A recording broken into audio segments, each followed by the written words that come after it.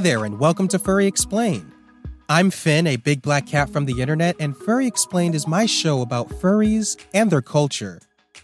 In today's episode, we're going to be talking about furry art, which I know sounds simple and straightforward, but there's a surprising amount of stuff to talk about. Despite its relative simplicity, furry art has an interesting backstory on how it came to be and why it's so popular for not only furries, but for the general population as well.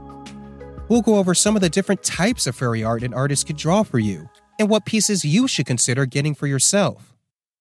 Speaking of which, the bulk of this episode is actually going to be on the process of commissioning art properly. It's the primary way that you or anyone gets art of their characters, but the process isn't as straightforward as it seems. There's a certain way of going about the commissioning process that will keep you and the artist happy, and not following some basic guidelines could prevent you from getting art in the first place. And trust me, you don't want that to end up happening to you. Furry art is what the fandom runs on and is universally appreciated by members of the fandom. So we're going to make sure that every time you want to get some art, you can get some, and establish good artist-to-commissioner relationships along the way. That's what we're here to do today, so let's get into it. Welcome to Furry Explained, and we'll get started right here.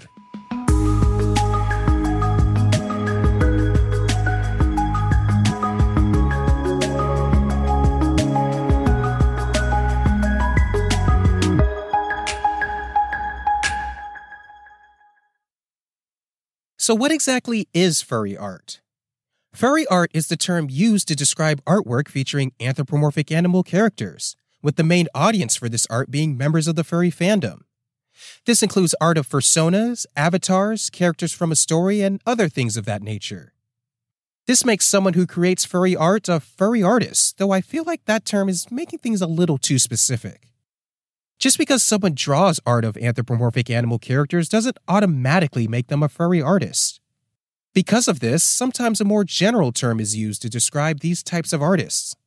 Anthropomorphic artists, or just anthro artists for short, make anthro art, which keeps the subject of human-like animals but strays away from the whole furry aspect of things. This is done for a number of reasons, including the perception that the artist has of the furry fandom, or because it's their choice to not want to be associated with furries, which is totally fine. Just because you like or create art of anthropomorphic animals doesn't mean you're obligated to be a furry or join the fandom. Now, there are all sorts of different types of creations that can fall under the category of furry art. These include small pieces like stickers, to larger ones like posters, to actual physical objects like plushies and even fursuits. But for the sake of simplicity, we'll mainly stick to talking about more traditional furry art, things like drawings or paintings that may be physical or digital. Even though each art piece is unique and different from one another, most furry art shares a set of common traits that ties it to the category. Even though each piece is unique and different from one another, most furry art shares a set of common traits that ties it to the category. Typically, art that depicts humanoid figures with animal-like traits is all that is needed to meet the criteria that connects to furry or anthropomorphic art. Art like this starts out by taking the base of the human body and then adding, subtracting, or completely replacing human features and supplanting them with features of animals. For example, a character might start off with a basic human shape, but things like the ears could be changed in size and location to better represent that of an animal's. Something like a tail could be appended to the rear, and probably the most obvious one, fur could be added to cover the skin. But like I mentioned earlier, these are just common conventions. There's a wide range of how an artist chooses to integrate the furry aspect of things into their character.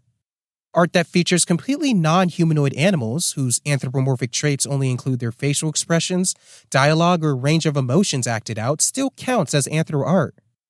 On the flip side, having art with human characters with animal-like ears or tails, which is popular in anime art, also counts as art that is anthropomorphic in nature. These two extremes, and everything in between, can be included in the given category, which is why anthro art is seen in so many applications and is generally one of the most popular types of art that you'll find. But let's try to bring this back to the furry side of things. Art that is specifically targeted for furries has a rich history as well. The commonly accepted theory from fans of furry history is that furry art has its roots in the independent comic scene that stemmed from the sci-fi fan culture that was popular in the United States in the 1980s. I won't step too deep in the history of comics as that's far from my expertise, but around that time there was a wave of so-called underground comics, which gave rise to amateur press associations, where members who drew comics submitted multiple copies of their work to a central person, and then that individual turned around and redistributed all of the collected copies back out to the contributors. This is where a lot of furry-related comics and the art within them actually got their start. Things like Steve Gagliacci's Albedo and Reed Waller's Omaha the Cat Dancer were comics that were circulated in some of the more popular APAs, and are considered to be cornerstones to the beginning of the furry genre of art and the fandom as a whole. Fast forward to today, furry and anthropomorphic art in general is still extremely popular, and most of it doesn't explicitly target the furry audience. I mean, just think about it. Think of all the advertising, movies, TV shows, and other media that feature characters with both human and animal features. This type of art is truly for everyone to experience and enjoy, and furries just have that extra level of interest in it as it serves as the visual depiction of what the fandom is centered on as a whole. Art is still the main thing that keeps this fandom together, and the actual creations from members of the fandom have evolved as well, going from the original comics to things like music, comedy, voice acting, sculpting, and of course, fursuit making. There are a number of places to go and find furry-related art as well, and one of the cool things about something like art is that honestly, anyone can pick up the skill and make their own. In fact, I'm going to go a little off script here and talk straight with you for a second. Most artists that you actually consider really talented have just practiced more than you. Sure, some people are born with the knack of picking up the mechanical movements for drawing, but no one is truly great at anything they do without consistent practice. That's why a lot of artists actually dislike being called talented. They see it as discounting the countless hours that they put in behind the scenes working on their craft. And the thing that people miss is that most of the time they're not going to show you all the time they put in. But that's really the secret to being good at really anything. The good news is that you can also be a great artist that can contribute to the lifeblood of this community. It's just going to take some time and effort. But if you're like me and don't really prioritize getting better at art, there's definitely someone that is and is willing to make art for you. In fact, one of the most popular things that almost all furries do is get art for themselves and their characters. This typically includes art of their persona, but could also be collab pieces with other furries, surprises for their friends, or just something to put up on their wall. But commissioning art can be a complicated process, and doing it properly is important to set up good artist-to-customer relationships. So let's take a quick break, and when we come back, we'll go over the typical process of commissioning some art, and go over some things that you can do to make sure that you do it properly. We'll be right back.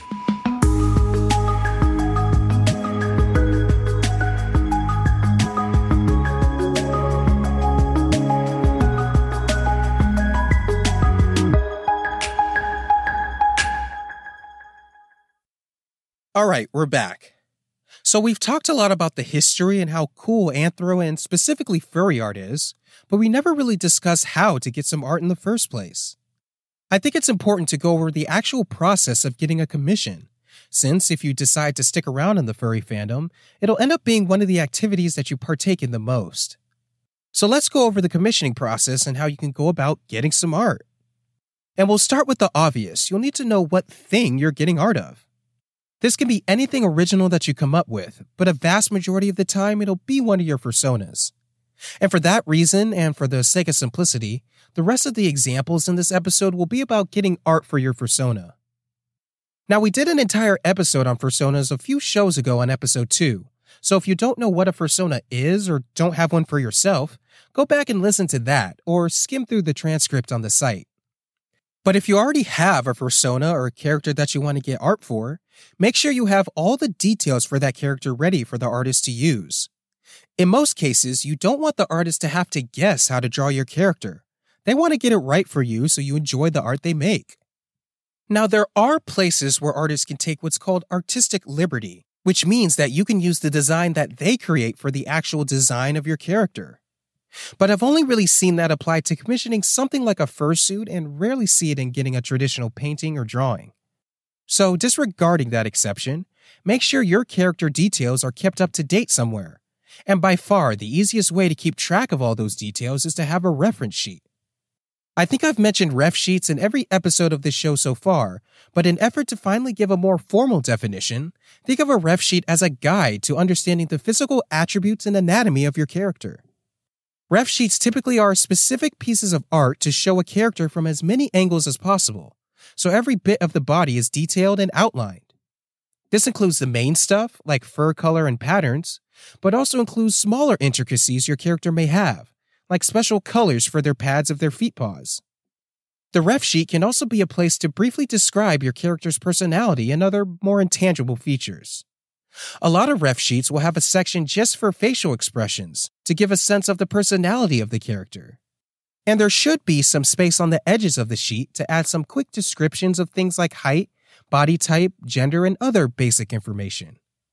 If you're still working on your character or not happy with the completeness of your ref sheet, I actually wouldn't commission any art until that is done, or at least in a spot that you're happy with. It's fine for your character to evolve over time, and updating your ref sheet based on art that you get is normal, but you never want to submit an incomplete ref sheet to an artist. I mentioned it earlier, but don't make the artist guess. Trust me, they don't want to, and you don't want to say "surprise me" to an artist and then be disappointed with what you get. Now, if you don't have a ref sheet yet, don't worry too much. There are a couple things that you can do to obtain one. The most straightforward one is to draw it yourself, but look, I get it. Not everyone has the skills or the time to do that, myself included. If you don't want to draw your own ref sheet, you can do one of two main options. You can pay to have one done, or you can use a free base and color over it. If you want a good, solid ref sheet to work with, I suggest the former of the two. And the process of getting a paid ref sheet is similar to getting a paid piece of art, so the rest of this episode will be relevant for that process as well. If you do go with the latter, well, it's not a bad place to start. Most bases include some good instructions on how to color over them. But again, since it's free, it's probably going to be a lot more general purpose in nature.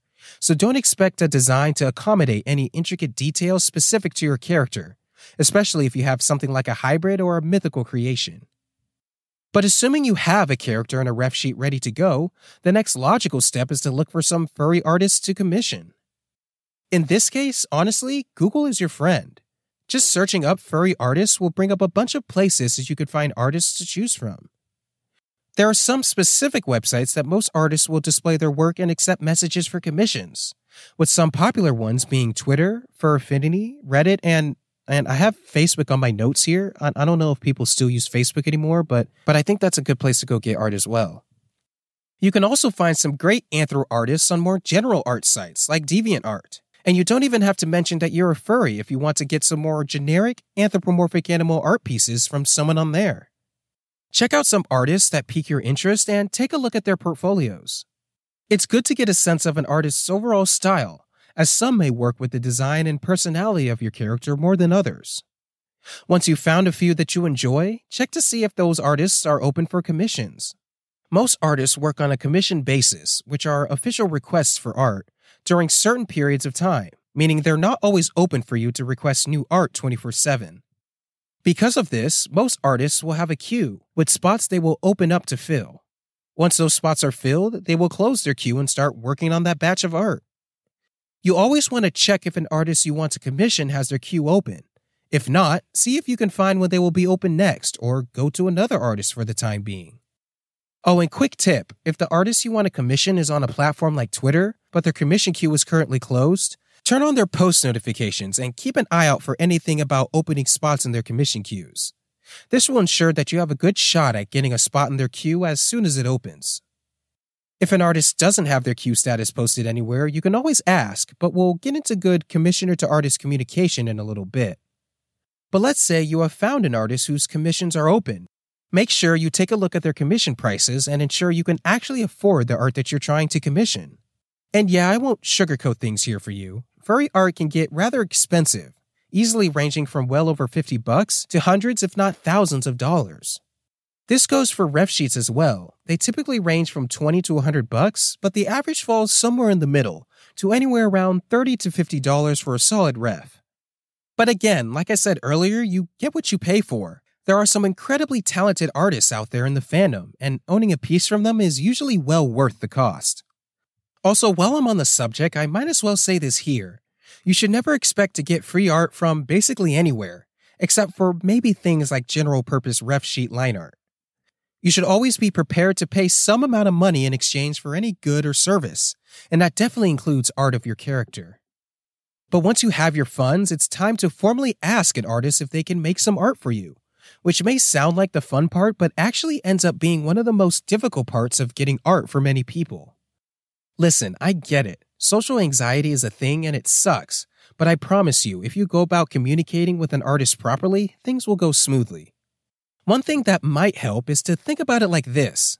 Whether these artists realize it or not, they're running a small business, meaning they actually want people to come and ask them to make art.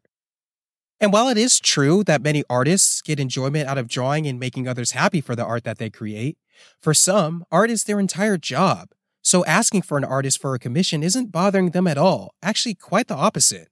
They literally would rather have you spend money with them than for you to not say anything at all. And once you get over that first step of just reaching out to an artist and asking them if they can make something for you, things get a lot smoother. Artists will typically lay out how they want to receive their commissions, and it could be as simple as sending them a direct message. But there are some things to keep in mind when interacting with an artist that will make the process go well for both parties involved. The first and primary thing that you should have when communicating with an artist is patience. Remember, for many artists, this actually isn't their full-time job, and even if it is, they got a life as well. They may have to go to school, go to work, get food, and do all that other life stuff that you have to do just like you and me, meaning they may not be at their phone or computer when you reach out to them. In fact, just to be sure, I would wait 2 weeks before consecutive messages to an artist. If you send a direct message to one and they don't respond, don't send another one for at least 10 business days. This gives them enough time to process any and all the messages they might be getting from other people who may be wanting to commission them as well. Also, remember time zones are a thing, and an artist you may like may not live in the same country as you, so try to accommodate that difference as best as you can when communicating with them. If they do message you back, they should then walk you through the steps of what they need from you in order to start working on your piece, which typically boils down to your ref sheet and any other details that you couldn't fit on it originally. If the piece that you are commissioning is a ref sheet itself, make sure you have every last detail down about your persona to a T. Use your words to paint a picture in the artist's head so they can create exactly what you want while still drawing in their style. And again, throughout the entire communication process, be patient, considerate, and most of all, polite. We made that small business analogy earlier, but we have all heard stories or seen videos of customers in real brick-and-mortar businesses acting rude and speaking down to employees. You don't want to be that person in general, but especially not online to artists. This means don't do things like haggle for prices, don't guilt-trip them to making you something for free. In fact, don't talk about how high or how low an artist's asking price is at all. It's their work and how much they value it after all, and if you think it's too high, you really shouldn't even bother sending them a message in the first place. Doing any of this kind of stuff could actually make you end up on a blacklist. Don't think for a second that artists don't communicate with one another, and they definitely have lists of people who they will instantly deny due to previous behavior. Just be a good customer and an artist should be happy to work with you. Once you've given all the details of your character to your chosen artist, it's pretty standard for you to have to pay up front for a piece, so be prepared for that. Sometimes some artists will start working on your piece and show you line art or a rough sketch with a watermark over it to make sure that they're on the right track, and only after you sign off on that will they ask for payment. But typically, artists won't even start sketching before you pay them in full. Make sure you read the artist's contract or terms of service and be prepared to compensate them for whatever they ask for. And don't worry, in case you were wondering, these terms aren't nearly as long as something like an app or a website, so it's worth your time to read them carefully. Also, furries are well known for being good tippers, so if you like what they make in general, feel free to keep up that tradition and throw in a little something extra for them as a token of your appreciation. Most artists will use PayPal as their payment portal of preference, so make sure you know your way around that system as well. Another quick tip for PayPal specifically, make sure you use the goods and services option instead of the friends and family when sending payments for art. It helps with fraud protection and gives you something to fall back on in case the artist doesn't comply with their end of the agreed upon exchange. But after you get your payment in, you should typically expect the artist to give you some kind of timeline on how long you'll have to wait before receiving your art. This could be a start date or a guarantee complete by date, but they should give you something to give you a rough estimate on when you should expect to receive your art. And if they don't, again, it's not rude nor bothersome to ask. Just be courteous but direct, Ask them for as specific information as they can give. And then it's just a matter of being patient until you receive your art, which it's always a cool day to get some art that you've been waiting on for a while. When you do get your art, if there's anything that looks off or anything minor that you want altered, communicate that as soon as possible. Most are fine with small changes in things like eye color or making the ears a little bit more pointy, but some artists will have a limit on how many things you can change. Again, the earlier you communicate this, the better. But hey, congratulations! Now you have an art piece and it's yours to enjoy. Print it out and hang it up, save it as your desktop wallpaper, and if you're wondering what to do next, get some more. It's nice to have a good portfolio of art for your personas that you can use for different contexts. Some good basics to have are things like a picture for online profiles and a badge for a fursuit, if that's something you eventually want to get. But I'll reiterate it again, once you get some, you should definitely look to get more art of your character or characters. Artists are the true lifeblood of this fandom, and we are so lucky to have such an abundance of talent that can make you really anything that you want. All you have to do is follow these general guidelines, and you too will have a portfolio full of the visual representations of what this fandom is all about. Anthropomorphic and furry art.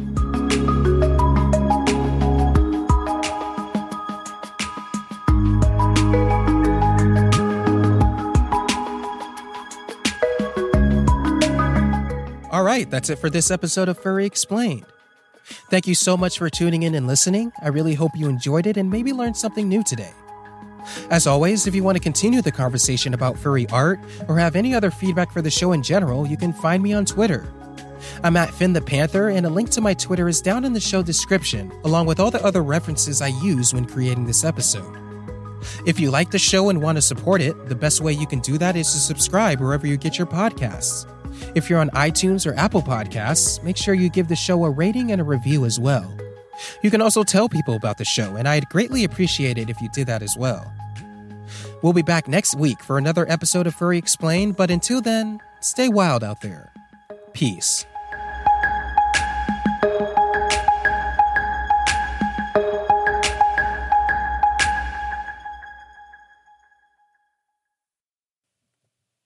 This goes for ref sheets as well. They typically range from $20 to $100, but an average falls somewhere in the middle. Because that's what an average is at the end of the day. You take the smallest number and the largest number, add them together, then divide it by 2, and that gives you the number directly in the middle. There's your quick math lesson for you guys. I didn't expect that to come out in this episode, but hey, there you go.